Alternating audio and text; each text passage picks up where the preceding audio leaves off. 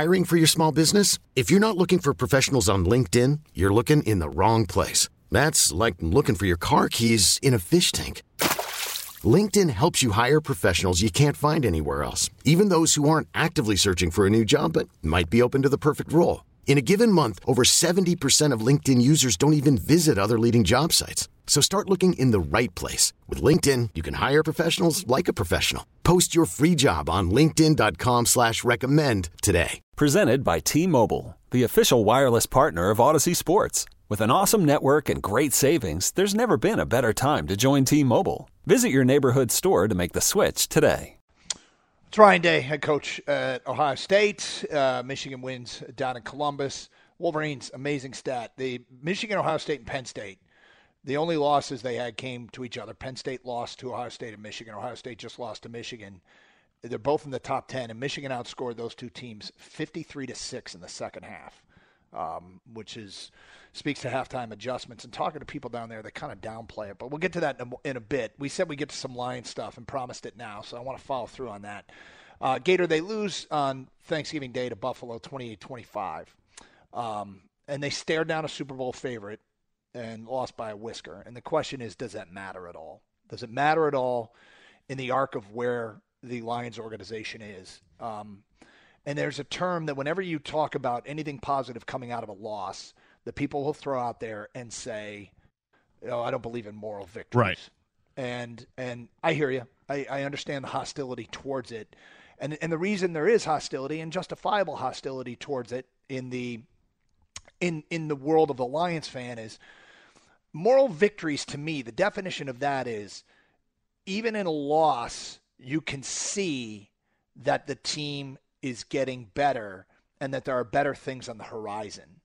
And in Detroit, no moral victories have led to great things, right? Nothing in the past, honestly, has led to being a established, consistent, very good to elite NFL team.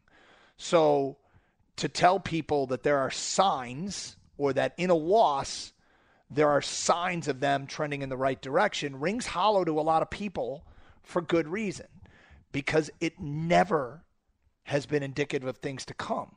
You know, Romo at one point during the broadcast said, and the quote was, "The Detroit Lions are for real, regardless of how this turns out." And I'm thinking, I don't know how well that's going to play in Detroit. It's cool that an outsider comes in and gives sort of they don't have emotional ties to the team, and they don't go back as far as the local fans do. But can they maybe see something objectively that says, hey, there are signs here of them being good? I'd like to believe so. And I think you and I reset the clock to zero every time a new regime comes in. And I'll give you an example of something that I think is, how do you look at and say, well, that's not encouraging, because they had a late 6th-round pick who played 5 snaps and now has more sacks on the season than Kayvon Thibodeau. and that's James the problem. Houston, yeah. James Houston. He played 5 snaps.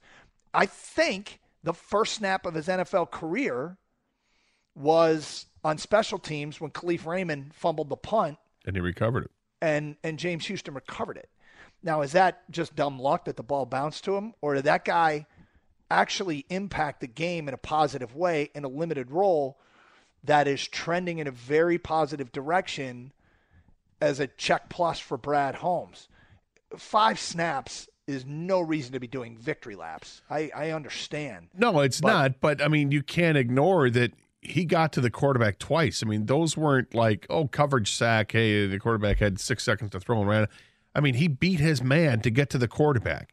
And that's what he did in college. That's why it was – I mean, his statistics were eye-popping. What, he had like 20 sacks in a season? I mean, it was incredible. So you wanted to see how is that going to translate in the NFL?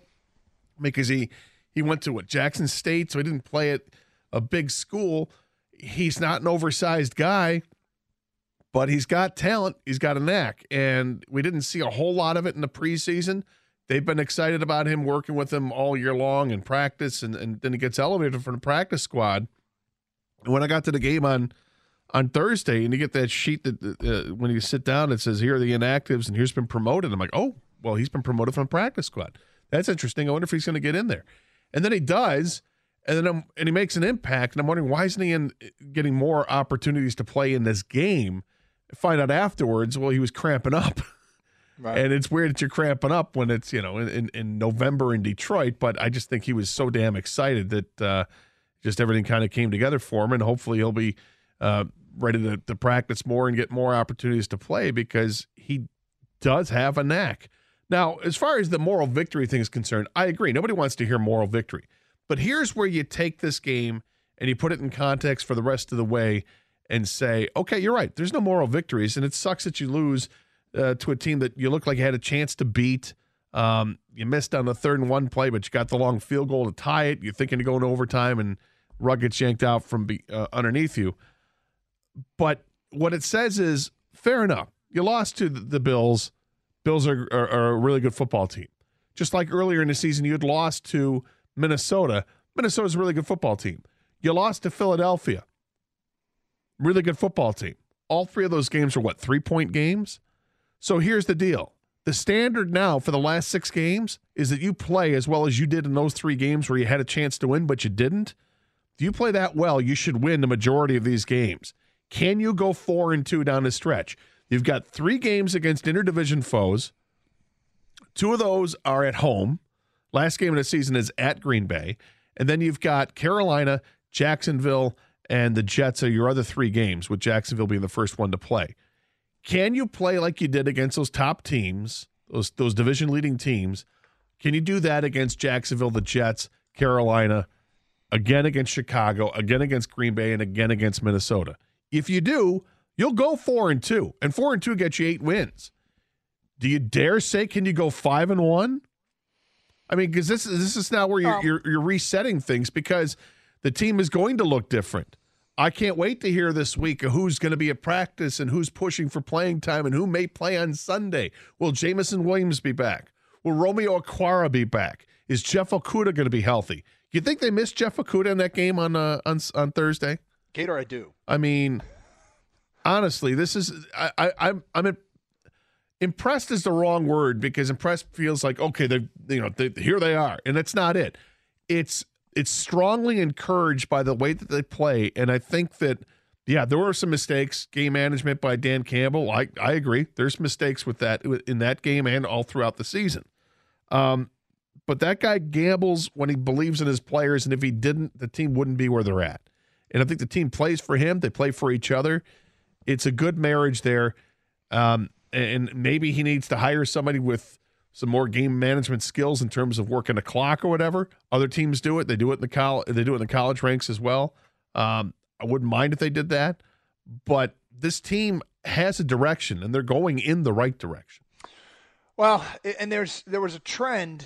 I mean, the Lions spent that whole game establishing a trend of unpredictability. Ben Johnson, the offensive coordinator, and Dan Campbell, they on 3rd and 4 early, they ran it. Right? It feels like a pass down. The last drive of the first half, 3rd and goal from the 6, they ran it with Swift for 5 yards, went for it on 4th down and got it. Last drive of the game, early on 3rd and 6, they ran it for 5.5 yards. And then on 3rd and 1, after being unpredictable, they were unpredictable again on that deep ball to Chark. And Dan Campbell said, when he was asked about it, he simply said, we could have, should he have run it? He said, well, I could have done that. But Ben Johnson and him, I think what got him there was their unpredictability, and they stuck with it. And in the moment where a lot of people are questioning that play call, it was a bad play call or bad execution. You thought it was a back shoulder throw. Yeah, I thought it was just a mix-up. The quarterback's saying it's going to be back shoulder, and the receiver wants to change the play in mid-route when he throws his hand up, as if to say, forget what we were going to do. I'm going deep. And the Goff's arm was already in motion. So got to execute the plays when they're in front of you. As far as running the ball, if they were to try to run it on 3rd and 1, likelihood is they get stuffed because they couldn't run it all game long. You pointed out plays where they actually ran it well, yeah, but those were the unconventional plays. Down a distance, you wouldn't expect them to run. They did, and they got those yards. When they were expected to run and they did run, they got stuffed. They had the one carry from Jamal Williams went for 17 yards. Outside of that, not a whole lot to say that they did well in the running game. You're right. And ultimately, I guess here's another question I had. And we did this on Friday's show, but I know people weren't in their normal listening patterns because everybody shops all day Friday. That's right. But was Thursday a step backwards? I would argue no. No, I think it's a step forward. It shows that you can hang with the best team in the league. You know it. It's been reinforced time and again. Now go out and beat the teams you're supposed to beat. Can you beat Jacksonville? Jacksonville looked awfully good yesterday. I'll tell you what, if you had a chance to see the final drive from Trevor Lawrence, that was good stuff. Trevor Lawrence was outstanding in that final drive. But doesn't mean that, look, that's just an encouraging game for Jacksonville. Lions got to win on Sunday. They got to win on Sunday. Then they'll have other opportunities, like I said, with games against the Jets. I mean, the great Mike White, hey, you looked great yesterday, but, now you get some film on him. We'll see what happens. Carolina, now they got, Sam Darnold goes going for him again. And then you've got the Bears and a banged-up Justin Fields. You got a banged-up Aaron Rodgers. And you've got the Minnesota Vikings, but it feels like the Lions and Vikings can always split. So I'll just say it's in front of you. The warning for you, and you're right, of course, 4-2, 5-1 would all be in play. This is the NFL. There's going to be a stinker mixed in. There's going to be a game. The Lions aren't good enough to not think that at some point over the next 6 games, they're going to play one of those games that leads to pure panic. See, but that's the thing. I think it's going to happen. They can't afford to do that. I think it's going to happen. It's not just because of where they are in the season, but they've already had their stinkers. They already had their game against the Patriots where they were non-competitive. They already have their game against the Cowboys where they just let things slip away from them.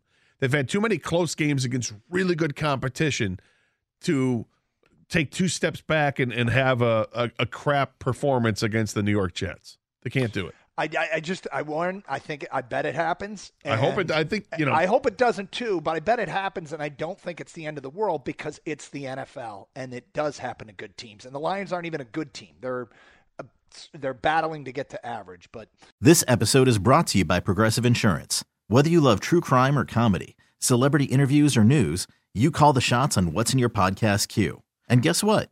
Now you can call them on your auto insurance too with the Name Your Price tool from Progressive. It works just the way it sounds. You tell Progressive how much you want to pay for car insurance, and they'll show you coverage options that fit your budget. Get your quote today at Progressive.com to join the over 28 million drivers who trust Progressive. Progressive Casualty Insurance Company and Affiliates. Price and coverage match limited by state law. You could spend the weekend doing the same old whatever, or you could conquer the weekend in the all-new Hyundai Santa Fe. Visit HyundaiUSA.com for more details. Hyundai, there's joy in every journey. Hey everyone, Boomer Esiason here. The NFL Draft is behind us and your favorite team is now gearing up for week number 1. The free Odyssey app puts you right in the middle of the pro football conversation with the biggest sports radio stations from across the country. The local voices who know your team the best, giving you their unfiltered takes on the current state of your squad. It's always football season right here on the free Odyssey app.